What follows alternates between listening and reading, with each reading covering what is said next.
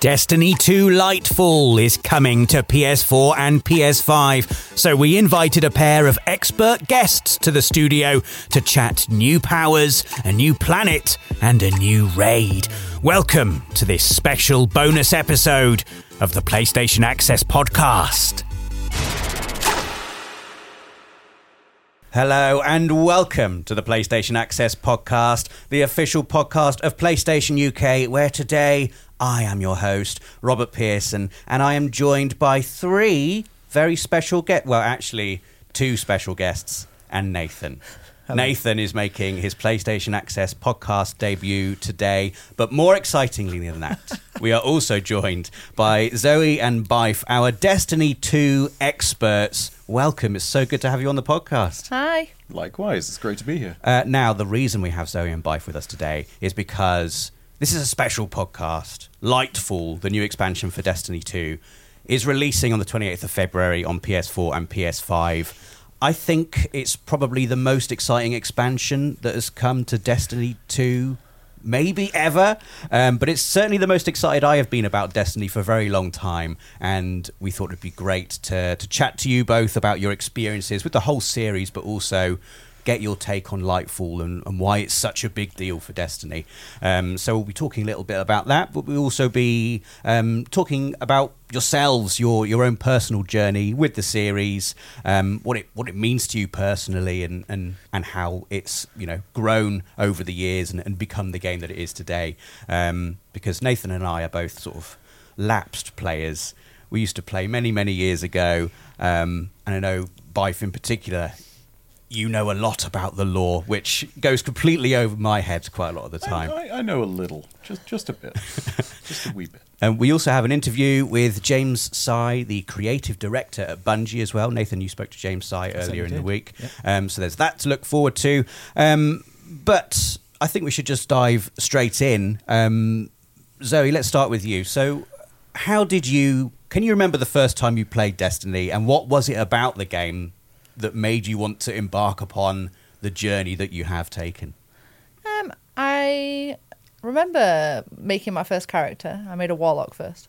Yes. I'm a Titan main, so don't say yes for too long. Okay. I'm a warlock.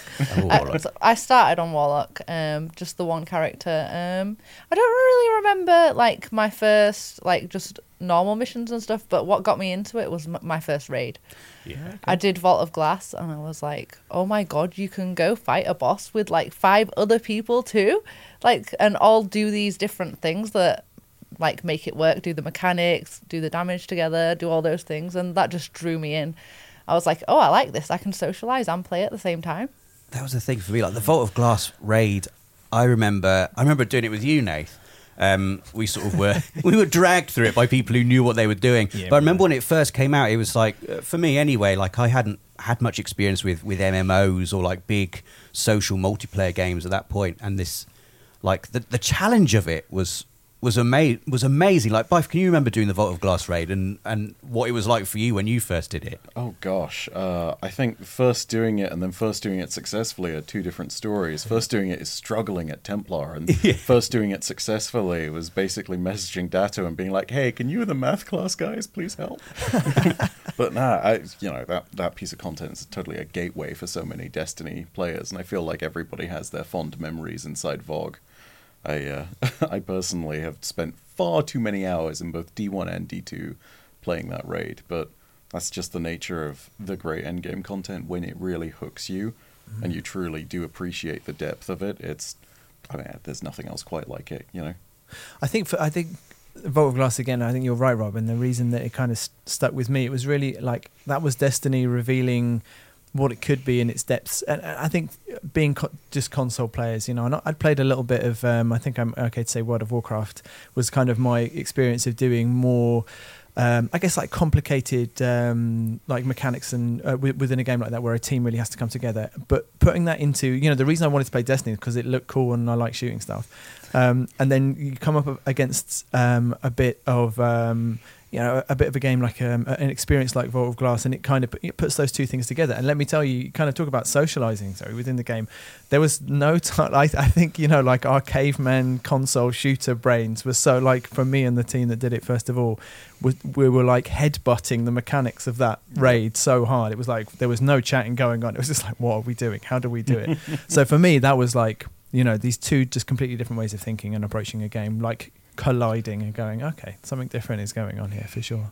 So do you like to play the raids sort of like as soon as they drop, or like that sort of like that initial challenge of actually trying to figure out just what the heck you have to do to get through it? Like which I suck massively at, but I'm wondering if either of you two have any sort of memories of going through that process of actually figuring out, okay, what on earth do we have to do to get through this? Ever since Crota's End, the second raid in Destiny, I've run with a day one team. We've not done any world first nonsense, but on a regular basis I'll end up getting a day one clear. And nowadays the amount of prep that goes into that is very much sophisticated, and doing it on day one is still one of the most rewarding experiences that I think a Destiny player can have. And I mean, the last experience that we had, which was a true fresh day one, was Vow of the Disciple for Witch Queen. And I mean, there is nothing quite like any of the individual raids that you'll play, but it's always fun to sit there and be like, okay, so this time there are 24 symbols, and we're going to need to do them in groups of 3, and they're going to be recurring, and we need our own system for naming things. How are we going to go ahead and make sure all of this is down? Okay, we're going to have a system here, something new, paired off into 3 teams of 2, one person needs to be guarding whatever, like, the entire point of a day one raid is to engage in that complexity and engage in that beautiful piece of content when it first drops and when it's really, really tough. That's an experience I wouldn't trade off for anything, even though it is pretty brutal on the first few moments when you get through it. What about you, Zoe? Do you have a similar kind of approach? Raiding is my thing. Like, I love raiding. That's what I do most days. Well, I don't do day ones most days, obviously. Yeah. They don't come out most days.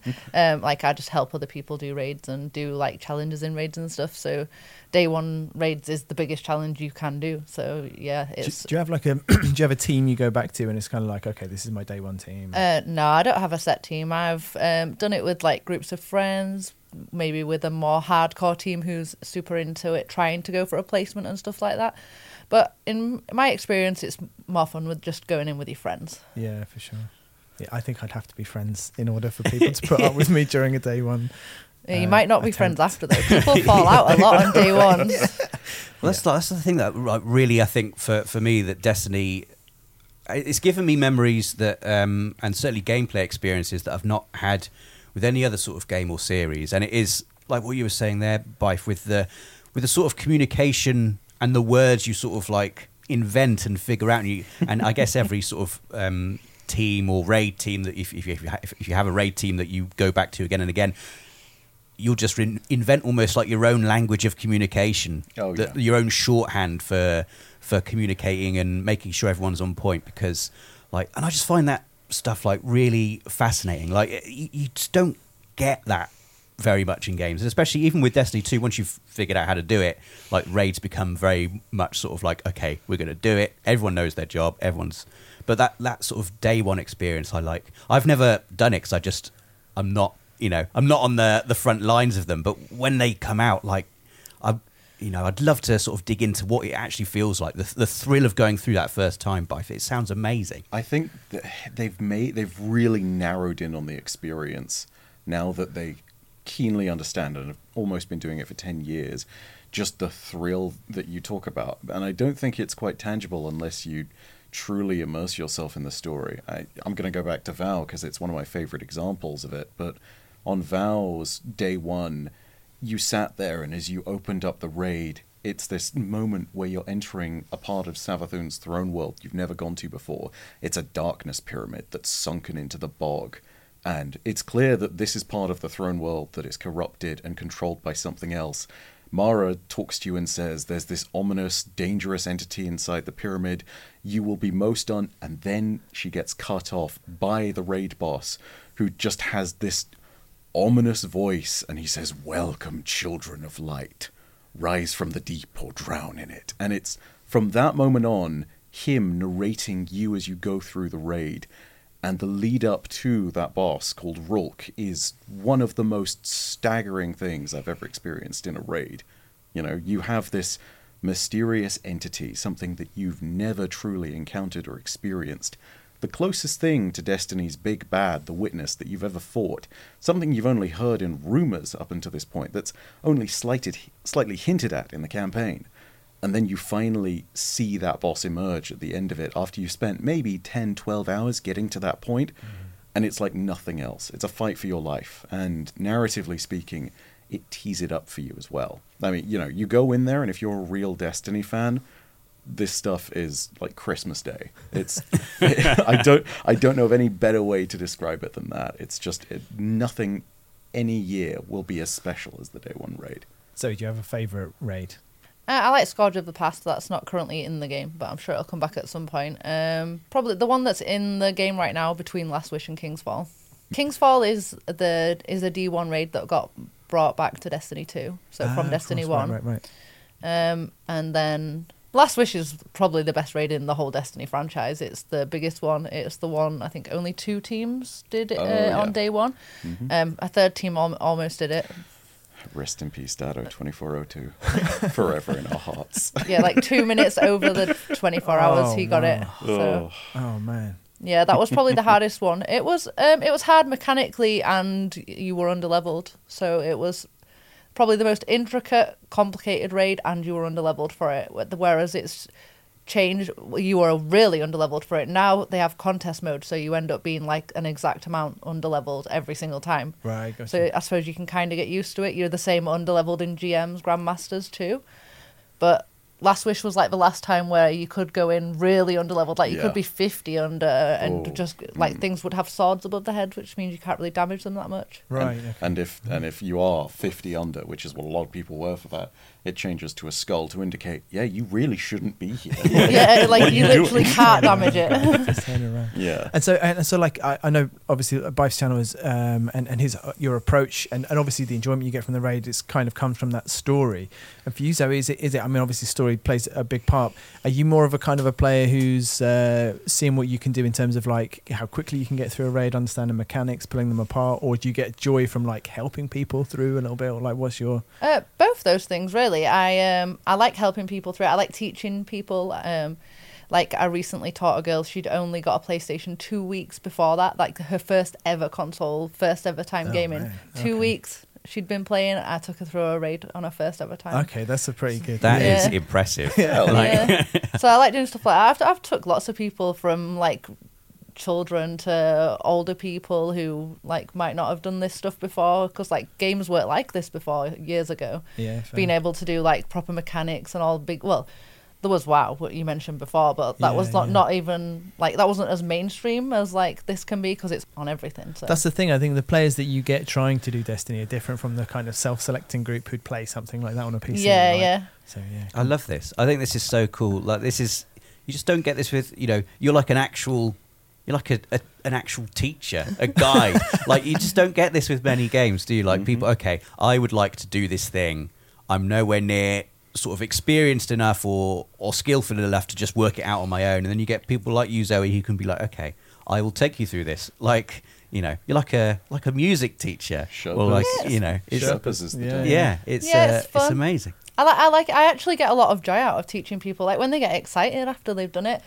And some people like will take people through raids and maybe not teach them it, just take them through.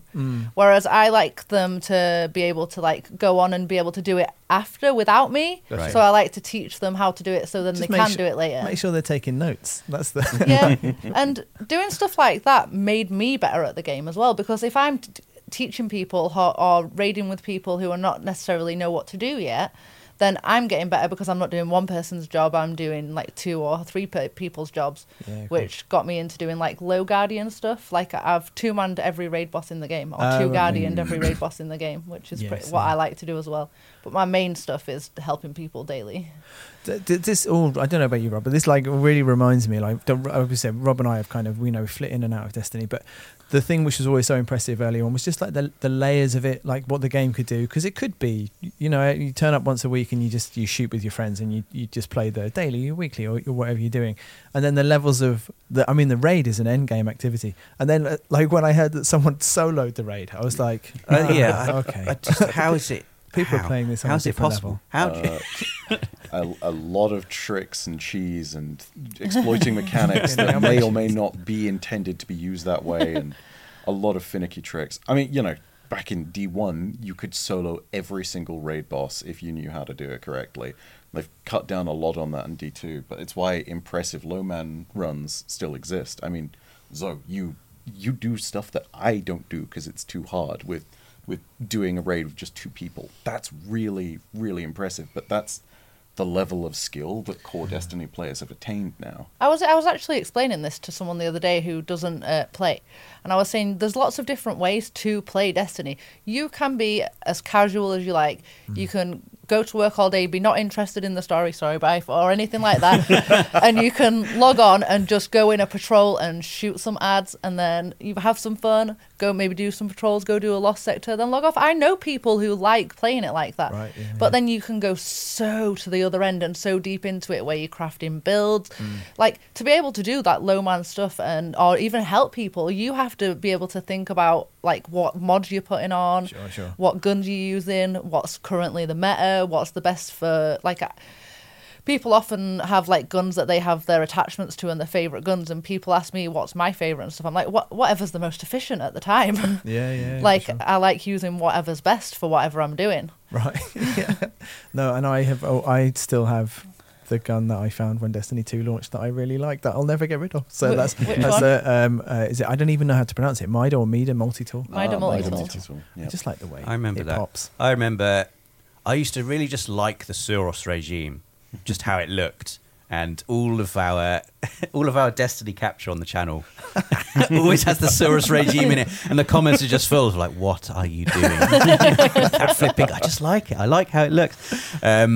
But yeah, I absolutely love doing the Vault of Glass. I don't think I'm ever going to be at a stage where I'm doing like day one raiding. But I've never had a multiplayer experience like it, whereas it wasn't like, you know, it was a group of 6 people. It wasn't like, you know, we weren't shouting at each other or anything, but there was like a sort of shared determination about it. You know, I was told by people who knew what they were doing, okay, stand there. Your job for this bit is to make sure that thing doesn't get over there. I was like, okay, I know what I'm doing. And it was just, it was so unlike anything I've experienced before. That level of community, that level of sort of shared excitement. I remember when Destiny first came out on PS4, I would log in to PS4 and everyone on my friends list would be playing Destiny. And I just don't think there's been a game since that has captured like the shared imagination of everyone at the same time. It felt like such a cultural event. Does it like feel like that for you guys as well?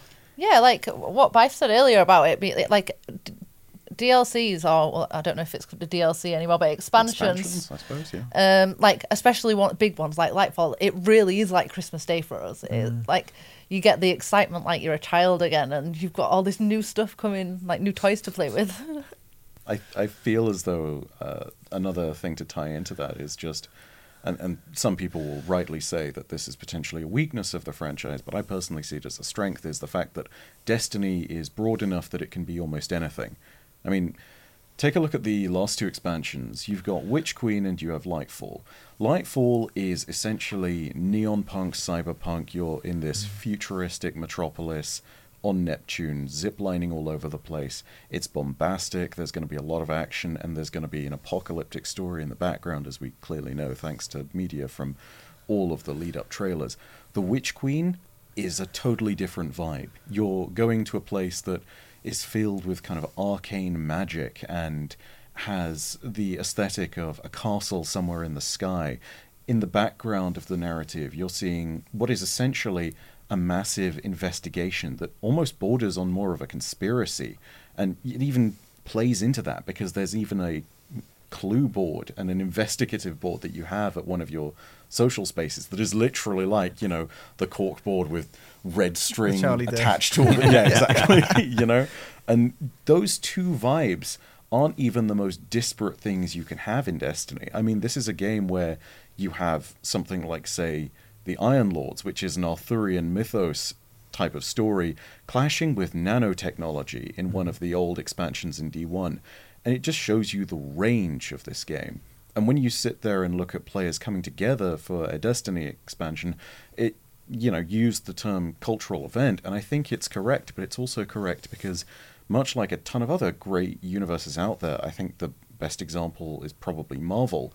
You get all of these varied influences that can converge and all of a sudden create something that is greater than the sum of its parts, whether that's in all the different characters or whether it's in the amazing story moments that you might witness, or whether it's just in the amazing gameplay that you will experience. I think that Destiny does this thing of cohesively offering a package together in a universe where it is feasible for a player to exist and to love a certain part of it, even if maybe they're not so enthused by the rest of it, and to really cheer for things. Like me, I'm a huge Osiris fan. Right. Whenever he is on screen, I am cheering for my boy. So that, he's in Lightfall. I'm really excited about that. He's not been in any previous expansions for a while. That's fine. I'm okay with what I got right here and now. But, everybody has their quote-unquote Osiris or their Saint last 14 wish. for me. There I you like go. him. The pigeon and the phoenix. Yeah. It's, the point is that everyone can attach themselves to something they love in Destiny. And I feel like that's one of its great strengths and helps build that cultural kind of phenomenon that you're talking about. Is it, obviously you're sort of known for, your sort of lore content and sort of like diving deep into the story. And a lot of that stuff is, it's not immediately obvious. You have to sort of investigate and root around and piece all this stuff together. For you, would you say that's your favourite thing about Destiny? Like, piecing together the narrative? I think yes, but more specifically when I get those, red string on the corkboard moments where I do get to sit there and be like, hold on a sec, there's a connection and I know that it exists. My favorite thing is that with most videos that I make or with any content that I'm looking at, sure, it's very easy to talk about the lore of whatever is going on and whatever's happening. My favorite bit is when I get to sit there and be like, wait, someone else said something different in a lore book that was published into the game about 5 years ago, and I get to dig up that reference. I think there are some really great examples of that, but uncovering the greater mysteries of the narrative is absolutely something amazing. I mean, I think that Bungie is doing a really good job now of actually providing players who are like me and specifically want that narrative with a chase for it. In the last 2 seasons, Season of the Seraph and Season of the Plunder, there's been this big mystery that you could have unraveled before everyone else if you saw all the signs. In Plunder it was all about Nezarec and all of the stuff to do with what the relics you were collecting really were, and in the Season of the Seraph it was all about Sivu Arath and her plan to use the Warsats, which is a major plot point because it's featured in the season finale, and that cutscene it's one of the most important things that's ever happened to Destiny, even to the point where it replicates the original cover art from D1. Talk about a moment that's nearly 10 years in the making. So, these things are the things you get to investigate and to see, not early, but to sort of theorize about when you get to dig into that narrative. And I think Bungie's done an amazing job of providing that for players. And, I may be the person who has a big YouTube following that does it, but I know for a fact there are other people out there who would probably have found it at the same time as me or, potentially even sooner and just didn't have any platform to share it on, And I think that's what's great. There's a whole community of people like r/Raid Secrets who just investigate this stuff, and they'll look through all the ARGs, and they'll look through all the little bits and all the nooks and crannies, and they'll investigate it all, and they'll find the really cool stuff that pulls a narrative thread together that everyone gets to look at and it's like, oh my god, that changes everything. We're gonna go on to Lightfall in a minute, but I just want to pick up on something you said there, Bife, about this being something that is, nearly a decade in the making here. This is a story that has, is gearing towards its conclusion now. for you both, having played Destiny all of these years, what does that sort of, like, how would you sort of look back and evaluate the journey of the game and your own personal journey with it, and what does it mean to you to know that this story that we've been on now, as you say, for nearly 10 years is sort of building up to its conclusion? I think people have been wanting some conclusions to a lot of the stuff for quite some time, so I think it's a good thing that some of it's coming to a conclusion and it opens it up for new stuff too, so I'm happy about it personally. I think it's fair to say that when Destiny started, there was a lot of stumbling. You know, Bungie will admit that themselves. There have been ups and downs throughout the entire journey, but it's fair to say that now that we are starting to see things conclude with Lightfall and eventually the year after this, the final shape, you can really understand why different narrative threads played out the way they did.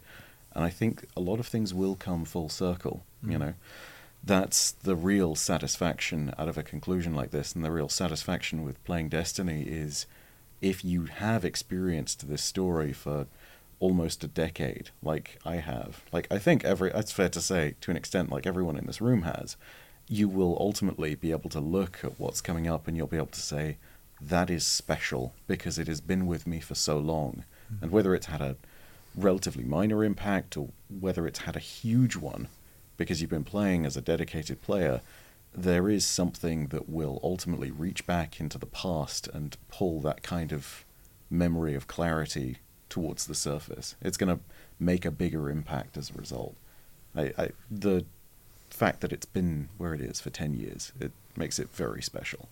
And that only impacts the narrative in a very subtle but very tangible way, I think I'd say. I've got a tricky question for you, which is it's slightly tricky, which is just for both of you, which is about that sense of I think Marvel is a really good comparison. It's an ongoing world that players become naturally invested in, and I think there's a constant tension that Bungie has to manage. And I think, to your point, Bryce, I think they've been doing a better job, as obviously as the game has evolved, of creating a sense of continuity, but then giving people things you want. You also want change. You want things to, and you want climaxes, right? You want stories to come to it's kind of like balancing a need for conclusion and for these climaxes with kind of what's next. And I think, Bungie, the reason I think that the Marvel comparison is a good one, I think, you talk about different phases of Marvel and carrying people along the way, and also the fact that if we're taking that example a bit further, you two are people who are in the cinema for every Marvel movie, and Rob and I have we've seen the Avengers. And I guess coming to what looks like a fairly big conclusion of what has been a long-running storyline or a portion of this world, does that make you both as someone very invested in story and lore, and then somebody who is invested in maybe the game content a bit more, just excited for what's next, worried about what's next? I'm excited. I'm really happy with they released an article of the next year to come type thing, and I was reading it. I was like, I'm happy with that, I'm happy with that, and that, and that, and that. It's just a lot of things that people have been asking for a long time. They talk about making the base game just a little bit more challenging rather than it feeling monotonous and stuff like that. Having a refresh of kind of the base game too, strikes and stuff like that. So I think as far as the imminent future, to go back to the marginal analogy, I feel as though people are very much going to look forward to it. I am very much looking forward to it because from the way things are framed narratively speaking, and I can't say this for certain because I've not played it, but from the way things narratively are framed, if Lightfall is as it's looking, this is going to be the Infinity War of everything. And when we get to Final Shape, that's going to be kind of like Avengers Endgame. I feel like we're moving to this moment where all of the characters, all the relationships, all the storylines that we've built over the last 8 to 10 years are really going to come to a conclusion and come to a fore. And as for what's after that, I mean, I'm excited for the future, even though I don't know what it is. But Destiny's a game where you can shoot dragons with space lasers, man. You can do anything under the sun in this universe, and it makes some kind of narrative sense. You can sit there and you can do almost anything, and it's a world that is quite deliberately packed to the gills with stories. So they could go almost conceivably anywhere after the Light and Dark saga is done. And honestly, with that variety in tow, whilst it is a much more big question, I'm just really excited to see what they tackle first. You know, I think we've covered sort of like the history, and it feels like we're at a point in the discussion now. We are ready to tackle Lightfall itself, which is for me, I think, as a lapsed player, there's something about Lightfall that is grabbing me in a way that no expansion for a long while has done. Like I'm gonna get back into this now. I think it's time. Like, and I think a lot of people feel the same way. Like, I can feel like I've seen a lot of people online be like, I'm gonna boot Destiny 2 back up now. It's time to get back into this now. So let's sort of like summarize like the obvious exciting stuff. We've got a new setting, we've got a new subclass, we've got new gameplay, new powers. Of all this new stuff that's coming, the new setting, the new powers, what to you is like, okay, that's exciting. I'm ready for that. I'm looking forward to the new subclass. Obviously, a new subclass is always fun, and they generally release pretty powerful, so they're always fun at the start as well before they get balanced or whatever after that. There's a new raid, so that's where I'm looking at. My eyes are steady on the new raid. That's coming. What's that? March 10th. So we have not got long to wait for the new raid. So in terms of how do you plot that in? Is your approach going to be? I don't know how hard you hit this stuff. Are you like scrabbling to get to like the bottom of the meta, understand everything, and then like, what am I going to bring into the raid? How am I going to do my day one? How does that approach work? Well, you get a lot of information beforehand, so we already know what's meta now, and then we get like the articles released of telling us what's going to be nerfed or buffed or adjusted in any way. So then you can do some guesswork from that, and then when it first comes out, a lot of more hardcore people than me will go and test all that stuff, and then they'll put that information out there and I'll read it. But yeah, like my friends are really into that. Some people in my raid team will be going hardcore in testing in the first few days. Like mainly what I do is book time off work and buy a lot of snacks. Right. I do that when I'm not playing Destiny. This is going to sound like such a canned answer for the lore guy to say, but I'm looking forward to the campaign. You know? But really, I am. They do with campaigns. The last one was good. Oh yeah, the Witch Queen Legendary campaign set a new bar. I mean, you know, you had a huge antagonist there with Savathun, and they needed to deliver. We needed shocking twists and reveals, and they gave us that in spades and in ways that we weren't expecting, and that was brilliant. But with Lightfall, it's a very different take, and I don't want to do this without giving a spoiler warning to people, so little spoilers for this. In the last vidoc they published, they literally have a scene of a fleet battle featuring the Pyramid Fleet and the Traveller and all of these ships battling above Earth, and I'm looking at this and I'm thinking, this is some Mass Effect 3 vibes. I'm here for this. This looks awesome, you know? And that's... On a very base level, I could sit there and be like, yeah, you know, the narrative is bringing these really complex threads together. I believe we're going to see the interesting ideas of darkness and light and the nuance there. And then there's the part of me that's just like, space lasers! I want to see all of this stuff, you know. And that's what's so exciting to me about it, is we really are getting to that place where, whilst previously Destiny has had its slower, more personal notes and tones, and whilst there have been wars in Destiny, I don't think there's ever been one quite like this. You know, this is our Mass Effect 3 reclaiming Earth kind of moment, or as it is for us, defending Earth. This is our big fleet battle. This is the cataclysm. This is the moment where it all really comes down. You know, it's going to be amazing for that alone. And on a practical note, like when you from approaching it from a story point of view and thinking about your content, and we've all kind of made content, and you kind of get that thing of, I'm playing a game and I'm enjoying the game. In the back of your head, you're thinking, but I'm going to be making some stuff about this. Are you hitting record as soon as you play? Are you taking notes? Do you get that itchy feeling of, I need to put a video together about this as soon as I can? Or how does it work for you? I'm very weird and different with my content in terms of the fact that as a story-focused person, this is part of why I gave the warning a moment ago. I need to be much more cautious about spoilers. You know, that is a lesson hard learned over 10 plus years worth of YouTube content. So what I actually do is I publish a spoiler-free review on day 2. Day 1 is purely, hey, I'm playing through the campaign and blitzing it in the first 24 hours.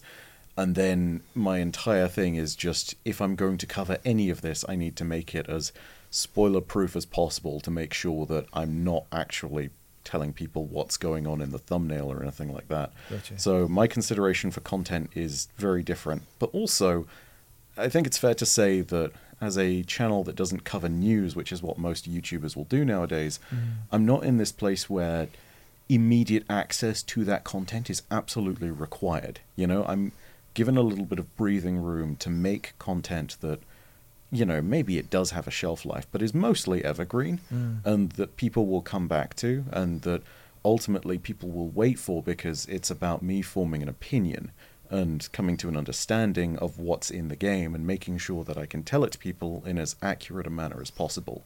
So in that sense, yeah, there is some pressure being like, oh my god, I really should, you know, I should be making a video every day, which is almost to the plan. You know, there are going to probably be a few days here or there where I don't. But, you know, it's not as tense a thing of I should make all these videos in the back of my head all the time. You know, I feel as though I can be a little bit more selective and conscientious about it, which is nice. You know, I get the ability to sit there and I don't have to throw up all my reactions, although I will at some point, because this, you know, we're probably going to do the campaign playthrough on my channel at some point and upload that in our first time reactions. You get some Destiny 2 me time though, right? That sounds... Oh, yeah. It's important, right? You mentioned booking the week off work as well, Zoe. Like, you saw some quality time with the game as well, right? Yeah, definitely. Like, I don't really make videos. I just live stream. So for me, it's just being on all the time when new content comes out. And like, if I'm gaming, I'm streaming. So I'm literally just on leveling for that first week, making plans, mainly That's in the group scary. chats with friends. I guess you're putting it, you know, it's so different to what we do.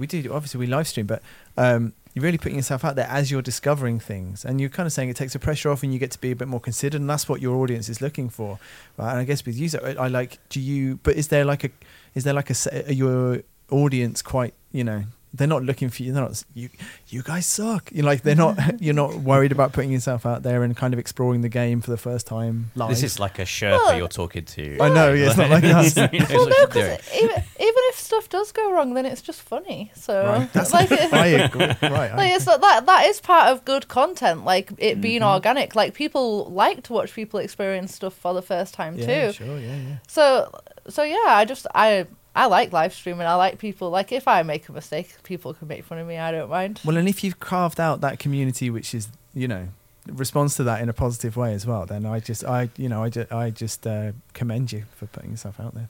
Live streaming can be scary. Yeah. Yeah. Definitely. With new content and stuff, I suppose if you're playing like content that's new to you, but not new to everyone else, that's kind of harder, because then people are coming in and they're trying to tell you what to do. Yeah. But when it's new to everyone at that point, then like people are just happy to watch, let you get on with it, Fair. Maybe maybe make suggestions. But no, it's not. I don't find that nerve-wracking at all. Not with the snacks there as well. No, all the snacks. Everything's right. Sort of like going back to like the thing that I think looks really cool in Lightfall, the strand, the new subclasses that offers as well. And just grappling. I love grappling in video games. I'm excited for that. The movement in Destiny has always been like a very sort of agile shooter, like the jumping and the gliding, the zipping around on a sparrow. But the grapple looks like it's going to really revolutionise not just traversal but combat as well. Like, what does that mean for both of you, do you think? Well, it'll be good for you because you're a warlock, so when you start floating downwards, Yes. you can grab onto something now. Basically fly. Wow. Yes. As a fellow warlock, I resent this. I'm sorry. Like, I like Warlock. I use it for a lot of harder content. If I'm doing solo stuff, Warlock is definitely a good choice. But like, if you start going down, you're going down. You can't get back up. The floof does sometimes fail.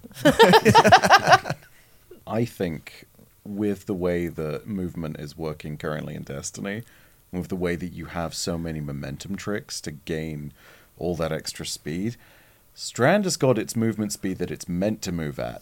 I think it's going to take the community maybe a week to discover a way to make you zoom across any of the game's maps using Strand. I don't know what that's going to involve. I imagine it's going to be something to do with Warlock, but there is a lot to do with momentum that we still don't know. That alone is an exciting aspect of movement for Destiny that may or may not work as advertised. And even if that doesn't figure out in the way it does, you could still just attach yourself to a fast-moving object like an enemy ship or a train in the Warden of Nothing strike, or your friend Sparrow, or your friend who's thunder crashing. And that in itself is a ridiculous movement tool. And I love that. You know, they've made it totally interactive with the environment, and that's such a genius move. You know, it makes it... This is maybe reaching a little bit, but Destiny's mechanics occasionally make it feel like an immersive sim, in the sense that you have these tools, and they can technically interact in this way, and it's on the table. It's one of the many ways you could approach the situation, and it's just really cool when you do actually make that function. I mean, I can't remember what the term is, but this new Strand subclass lets you create objects that you can pick up and throw. And if you pick up and throw one of these objects, it detonates and entangles the group of enemies that it hits. That's cool on its own. But as another player is with you, they can grapple to the thing you've thrown. Right. And at that point, you've then not only entangled a group of enemies, you've dropped another player on top of them to deal more damage. And that in itself is just an awesome idea as far as combat goes, and even as far as exploration goes. But you know, one thing we haven't spoken about at all, and I just want to mention it in regards to kind of grappling and Strand, is PvP. Like, and I don't know if either of you are, but like, I was about to say, because this is going to make PvP it's gonna crazy. be messy. Right? It's gonna be a mess. That's for sure. Literally, you just gave me an idea while you were talking about it. And I was thinking about PvP. I was like, imagine grappling onto a thunder crashing titan, but you've got your shotgun equipped, so it just comes out when you get there, goes thunder crash into the team, and then your teammates there ready going poof, poof, poof, with a shotgun. You're ready to clean up. Yeah, that's gonna be so funny. I love hearing you describe stuff like this, because this is the kind of thing that I will be on the receiving end of and not understand what the hell has happened. I'll just be running around, and then all of a sudden I'll just be dead, and I won't even know why it was cool. Like, so I'm glad to get like a little bit of insight into what actually happens when like an expert level PvP player takes me out. Definitely not an expert PvP player. PvE, yeah, I'm pretty good. PvP is hard. It's all relative, though, isn't it? It's all relative. Oh yeah, I can see it right now. Zoe's teammate crashes in there. Everyone's just disintegrated immediately. The last player on the team is looking there and being like, "Who are you?" And Zoe walks up and says, "They're the lightning and the thunder." Seriously, it's going to be amazing. Trash talk. You have to have trash talk with these moves. Yeah. Oh, absolutely. Just also, I want to talk about the new setting, because you alluded to it a bit earlier, Bife, about the just the variety of not just settings, not just all the various planets we've been to over the course of the story so far, but the different sort of tone and vibe of each of these stories. We've got this very sort of neon cyberpunk feel with Neo Muna, which is this secret city on the planet of Neptune.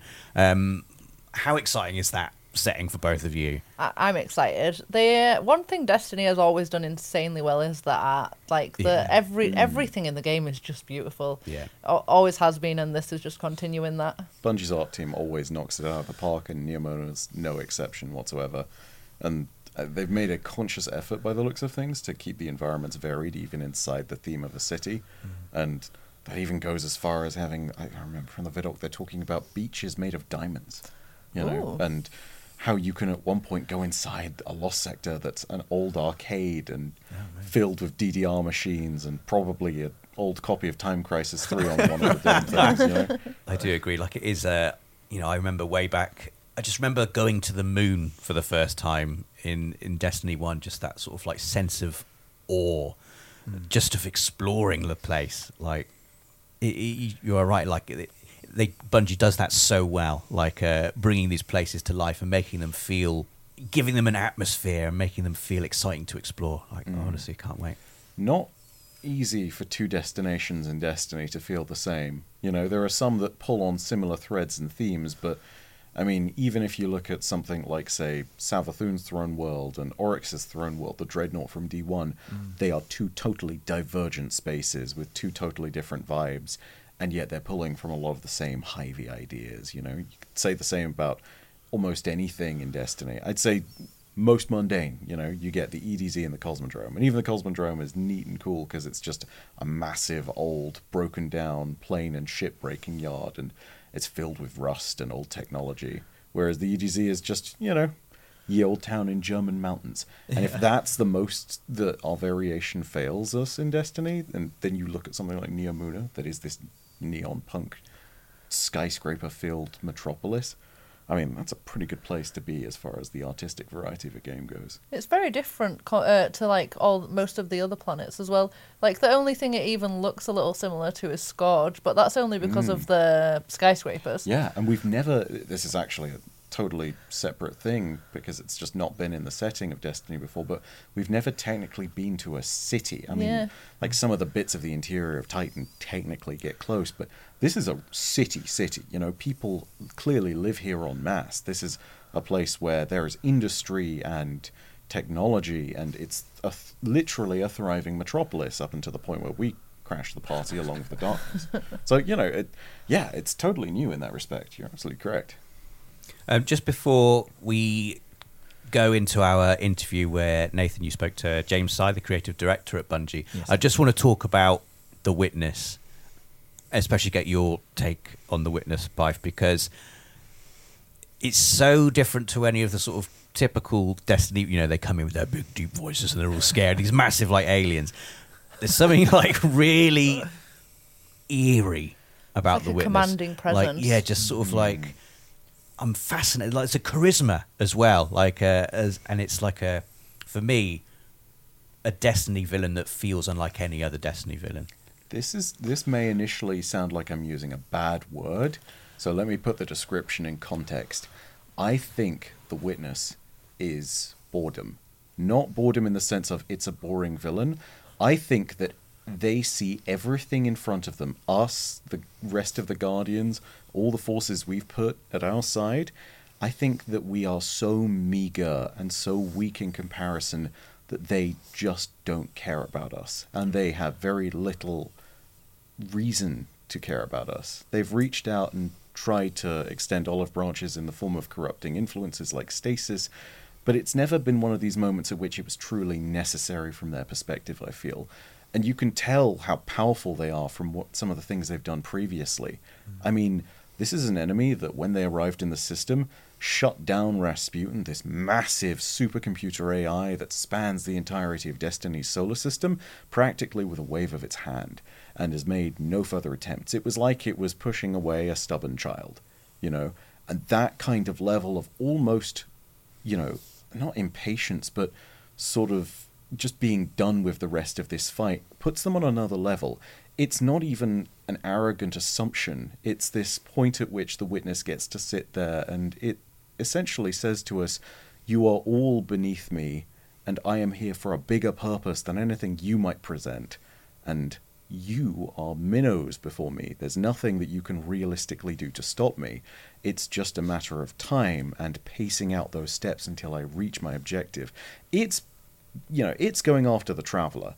It's all about the real end game. And whilst it may not be the darkness, which is story revelation stuff that we've seen more recently out of Bungie and their trailers, it's very clear that it has objectives that really do impact things on the level of, this will change the universe. This will change the way everything works. It's not concerned about us as individuals. It is thinking in bigger terms. And that's the really scary thing, I think, about The Witness. It's nothing to tell you the power level of an enemy when they sit there and they look at you and they're like, okay, whatever.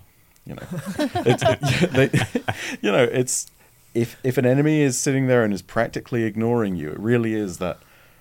Imagine if Scarlet Witch didn't have the power in Endgame and Thanos did say, I don't even know who you are, and then just batted her aside. And that's where The Witness is at, right? Like, I think it's all right as well.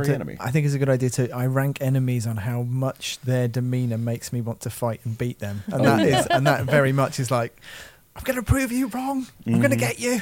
So yeah, it's I feel as though, a Titan could punch The Witness and nothing would happen. The Witness just slowly looks down. It doesn't even react at first. The Titan just backs away and is like, oh no.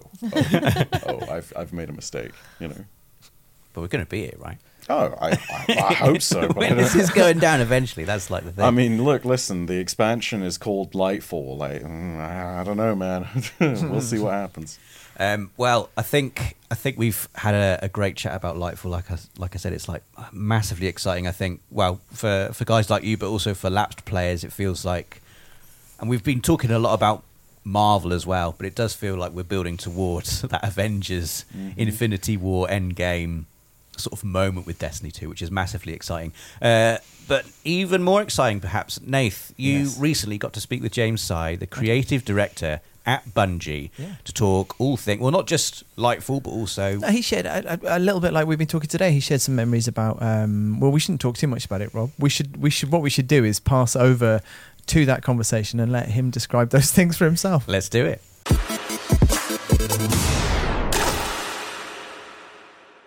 I want to ask a little bit about your history with Destiny, kind of professionally and as a player. But first of all, do you remember what you were doing when you first heard that you were going to Bungie to work on Destiny? It was a whirlwind. I was, already working in the industry. I was working at a different company and had been a longtime Halo fan. And I think I was just, I was in the middle of a Battlefield match, actually, with some friends.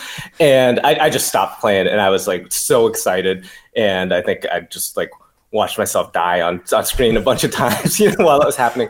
I was calling people, just telling people I was coming out to Seattle, and I was super excited. Probably the biggest news I had gotten, like in a long time. It was life-changing. And I guess as well as, hopefully anyway, as well as making Destiny, you're kind of a big player. I'm hoping you're a big player. Have you got like a standout memory from your time playing either Destiny 1 or Destiny 2, or an era that was particularly kind of summed up your experience with the game? Yeah, I mean, Destiny has been going for so long. I actually have a lot of great memories, both as a player and a developer. I think there's really always the big moments, like the first time, like you take down Oryx. That was like a huge thing for me, especially because I don't consider myself a very high skill player in terms of like controller dexterity and things. So, like accomplishing those big things is really great for me, but there's also just like funny stuff that happens along the way. Like I remember in Destiny 1, when we were getting the exotic swords, and there's a step in that quest to get the exotic sword, which is like go get 25 kills with your sword in Crucible. Yeah, I am hot garbage in PvP. I actually don't have to pay attention to the meta because I'm so far below the meta skill level that it's just all like I'm just like a sacrificial lamb in there anyway. And so I was just like, oh gosh, this is gonna be just like terrible. I don't know how I'm going to get this sword. So my friends and I, we were playing that night, and we get into a match. And the first thing that happens is this player, this total stranger, just runs up to me, does nothing but just emotes and bows, and just stands there, just what's going on? And so I just hit him with the sword, and they go down. And then I realized like everybody's doing that in the match, right? It's just like everybody's just cooperating and helping everybody get their 25 sword kills. And it's hilarious because I have like this thing that I'm dreading, and I just go in and strangers are just like, we're just laughing and just like running around the map and just like, hitting each other with the sword hilts and everything. And, after we got our 25, we're like, hey, we gotta return the favor. So we just stayed in the playlist all night and just like giving ourselves up to other players and letting them strike us down too. And it's just small things like that really, it was one night, it was a few hours, but it was just hilarious, I love that. It kind of, those moments where players find ways to communicate beyond what the game has set up, but it's obviously enabled by the game and what it's asking you to do. That's like what a sign of a community that is. That's brilliant. Yeah. I actually, on the kind of subject of the community, it's played a huge part in Destiny over the years, and and they're not afraid of being vocal about the things that they don't like as much as the things that they do like. But and someone who's been there from the beginning, what's kind of your thoughts on how that Destiny community has kind of grown over the years? The community has always been, the community is where the stars of Destiny really are. They have been with us through thick and thin, through the good times and the rough times of Destiny, as we've like really understood what it means to have this, this game, like just running all the time for people and just constantly evolving the experience.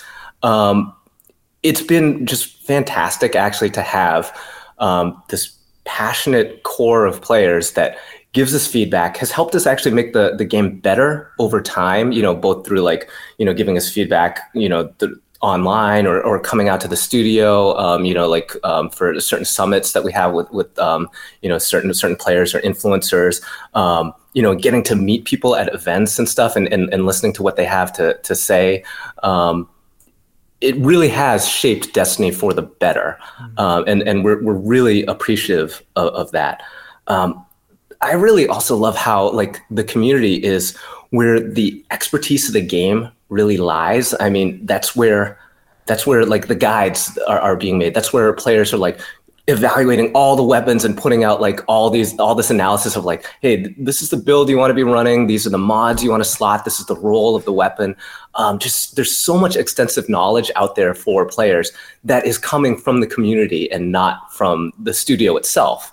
And that's really rewarding to see. Is it possible for you? Can you try and kind of summarize, what's the difference now between maybe Destiny 2 at launch versus Destiny 2 as Bungie is trying to make it now with everything that you've learned over the period of time that it's been going on? So I think with Destiny, when we started this journey, we wanted it to be a definitive shooter journey for players. We wanted it to have, to be this story about your Guardian in the universe, doing amazing things. I think that vision has actually been able to persist through the multiple iterations of Destiny. But I think we've also seen that we've completely changed our model. We went from putting out like a really big singular release and having, just like traditional DLC to that, to now like this free to play model with a seasonal layer on top of that, and then an annual layer on top of that. We're finding ways to weave different stories into that. And I think the way we approach our storytelling, the way we approach our build crafting and all that has like just completely changed. So I would say the biggest lesson that we learned in Destiny as we were building it was that we have to stay reactive. We have to, be constantly listening. We have to be willing to adjust our approach. And we do have to change the game over time to keep our players happy and to be making it as incredible an experience for them as they deserve. And actually, you kind of mentioned something I wanted to ask. And I know it's not as simple as there's story that goes into the game and there's gameplay that goes into the game. But I can see how in trying to evolve Destiny to keep up with the expectations of the audience, as you just kind of mentioned, that might not always pull in the same direction as, there might be a particular story or an idea that somebody in the studio has or the story team has, and they want to put it in that direction. How do you make the two live together? Because what makes for a great story isn't necessarily the things which will make Destiny 2 the best game it can be. Is there a push and pull there, or does it flow nicely together? Oh, there's absolutely a push and pull. I think any great creative project with hundreds of really, really like intelligent, passionate people working on it is going to have a level of tension as goals go in one direction or the other. There's going to be a time where we really need like a dramatic story element to happen, but it might cut against the grain of what our engine is really good at doing, at the time. There might be like a really, a dramatic moment we want to have, but we also have to account for, the fact that you could have multiple players in your fire team, some of whom are like emoting in full view of the camera. And you're always trying to resolve those interesting things. I feel like the identity of a project is really shaped by how you resolve those interesting contradictions and those like conflicting goals, and how you hold those two separate values in a really interesting tension and balance. One of the things I wanted to move us along to Lightfall now. It's the kind of the big expansion which is coming up, and I guess I'm interested to know for players who, like me, who perhaps used to play a lot of Destiny 2 and have for one reason or another fallen away, what is it about Lightfall that makes it a good place to jump back in? So Lightfall, for one thing, is just like this raucous like celebration of Destiny. The project is this big action movie vibe, big explosions, a ton of combat, lots of one-liners, that kind of thing. So I think in terms of like just the overall vibe of the expansion, it's a fun one to kind of get back into. Destiny's been pretty heavy since Forsaken with its storytelling and stuff, and so there's a lot of moments in this one that are just big action, levity, over the top moments. I think as a player, another key thing that we're doing in Lightfall though is we're introducing like the Guardian ranks progression system, and this is something that really helps players understand what's like the most important thing I should be doing in Destiny right now. What are the key things, the key features that I can engage with that are going to help my progression and my understanding as I, go from being a new player all the way up to being like a really experienced raider. So it's something that helps you prioritize and helps you understand like, oh, okay, these are the systems that I should really learn. And it gives you objectives like, like whether it's crafting or build crafting or things like that, or even, like social engagement, or, like meeting other players.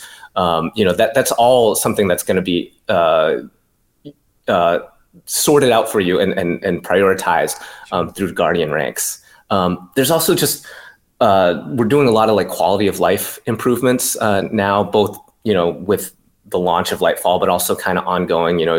We've like done things like getting rid of blues. We're doing stuff with mods. We have a mod manager and like loadouts coming online, which are going to help players really experiment more with build crafting in a more accessible, organized way, and then so they can like kind of create different version or different gear sets that they can take for like, oh, this is my PvP gear set, this is my raid gear set, and hopefully it just makes the build crafting more accessible to players. There is a big almost a decade's worth now of kind of history and story that's gone into the Destiny universe, and I don't know exactly what's coming up with the next 2 expansions which have been announced and talked about, but it looks like we're getting towards maybe a climax for this kind of story of light and darkness, which Destiny has been telling for almost a decade, and that must mean feelings for you and the rest of the team at Bungie. And I'm just kind of wondering what that means to you, and kind of what it's like for you and the team. Yeah, it means so much. First, just to have success with the project, to be able to see the story from like the beginning up to this point has been, it's something that we're so thankful for here. We don't take it for granted at all. We appreciate and love our players so much for supporting us for all these years and coming along with us on this ride. But yeah, it is pretty remarkable when you sit back and think about it. Sometimes we're so busy, like telling the story that we don't get to reflect on how far we've come with it. At the start of Destiny, there were some really straightforward principles. It was like light was good, darkness was bad, and the Traveler was this thing that we loved, and we felt that like, we have to defend humanity against all these combatant races. Yeah. As we've gone, we've seen more. We've gone out and explored darkness more. We've made, like allies in, combatant factions that we never guessed we would have. And that's been like this really, really fulfilling, like deepening of the Destiny universe that I've personally enjoyed. At the same time, I think it's really important to us to make sure that the player always feels like they can identify with their Guardian, and they always can appreciate and believe in what they're doing in the game. So for us, even as we've gone in and we've explored like finding allies amongst former adversaries and things, having this really overarching villain in the Witness that this is unequivocally there's no breaking bread with the Witness. Yeah, and having that, and so making sure that even as this nuance and these new story threads are explored, that you feel like you are the Guardian that you've always wanted to be. That's really important to us. And just again, I think I do get a little emotional when I think about like all the places we've been with the story, and all the different people at Bungie who have helped tell that story. It's It's just there's so many people that just bring their best selves to work every day and just try and make this universe compelling. And it's just been such an honor and a privilege to be a part of. Amazing. Cool. Well, thanks, James. I'm really, really looking forward to getting stuck back into the game with Lightfall, and thanks so much for taking the time to talk to us today. Yeah, thank you so much. We appreciate it. Well, thank you very much, Nath, for that interview. That was James Tsai, the creative director at Bungie. And before we wrap up the podcast, I think we should just pick out one thing about Lightfall that has you the most excited. If you had to just pick one thing about this new expansion that's coming, because it's doing a lot of things in terms of, there's a lot of quality of life improvements as well. Some of the things that the community's been asking for a very long time. Like, is it that's got you most excited, or is it grappling and fighting on a new planet that has got you most hyped? Being able to sort out loadouts in game and stuff, which is coming soon, will make is a huge quality of life update. I have a really silly little thing that I'm excited for after seeing the trailers. Is there's some boots on the Titan, and with Strand you can lift the enemies up in the air and they kind of just end up sat there. I just want to do that. I'm not even going to kill them after. I'm just going to be like, nah. I did think, Zoe, for you that the loadouts thing would be when you started talking about whichever gun for whichever room I'm in, that's my whichever one works. I did think, okay, yeah, I can see you being someone with. And you can actually, a big thing is you're going to be able to do it while you're in activities, which is not something we've been able to do before. Transferring weapons to your character while you're in activities is harder. Absolutely loadouts, 100%. But I think narratively speaking, and this is a super deep niche thing, but I think it's going to be very important. Rasputin's final words to us noted that somewhere on Neptune is this powerful thing called the Veil. We don't know if it's a thing or if it's an enemy faction or if it's a place. This has been something that has been rumored about for years in Destiny, and it's supposed to be something that is to do with true core darkness. We have never had any real look under the hood at what that means. We've had hints and whispers and leaks and rumors which can't necessarily be trusted, and we finally get to unveil what that is.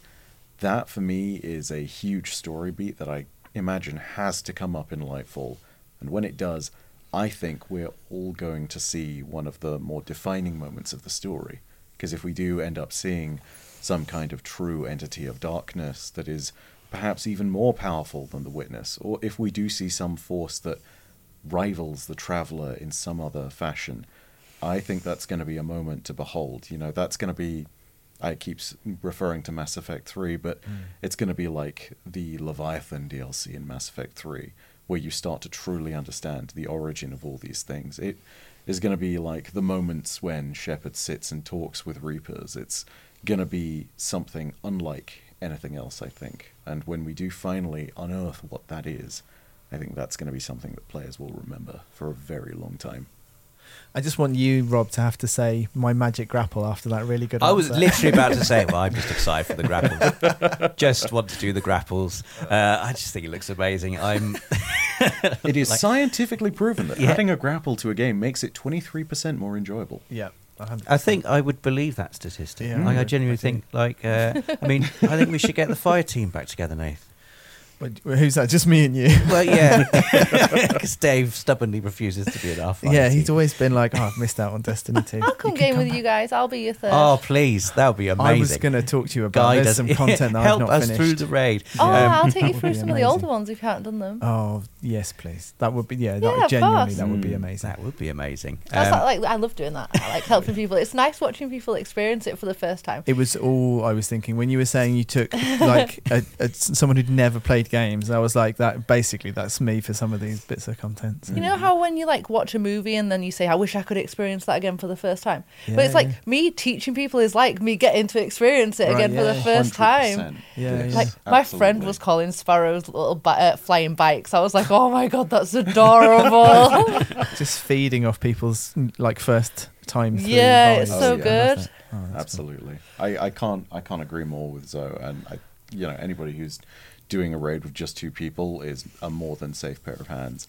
I'm just going to tag three things onto that. If you're going to do any raids, Last Wish, Vow of the Disciple. Those are my top 2. Do those ones. You will not regret it. In one of them, spoiler alert, you fight a dragon. I'm just going to let you know it's... yeah. And in the other one, you get booted in the face by a boss. Excellent. Yeah, it's fantastic. It's really good.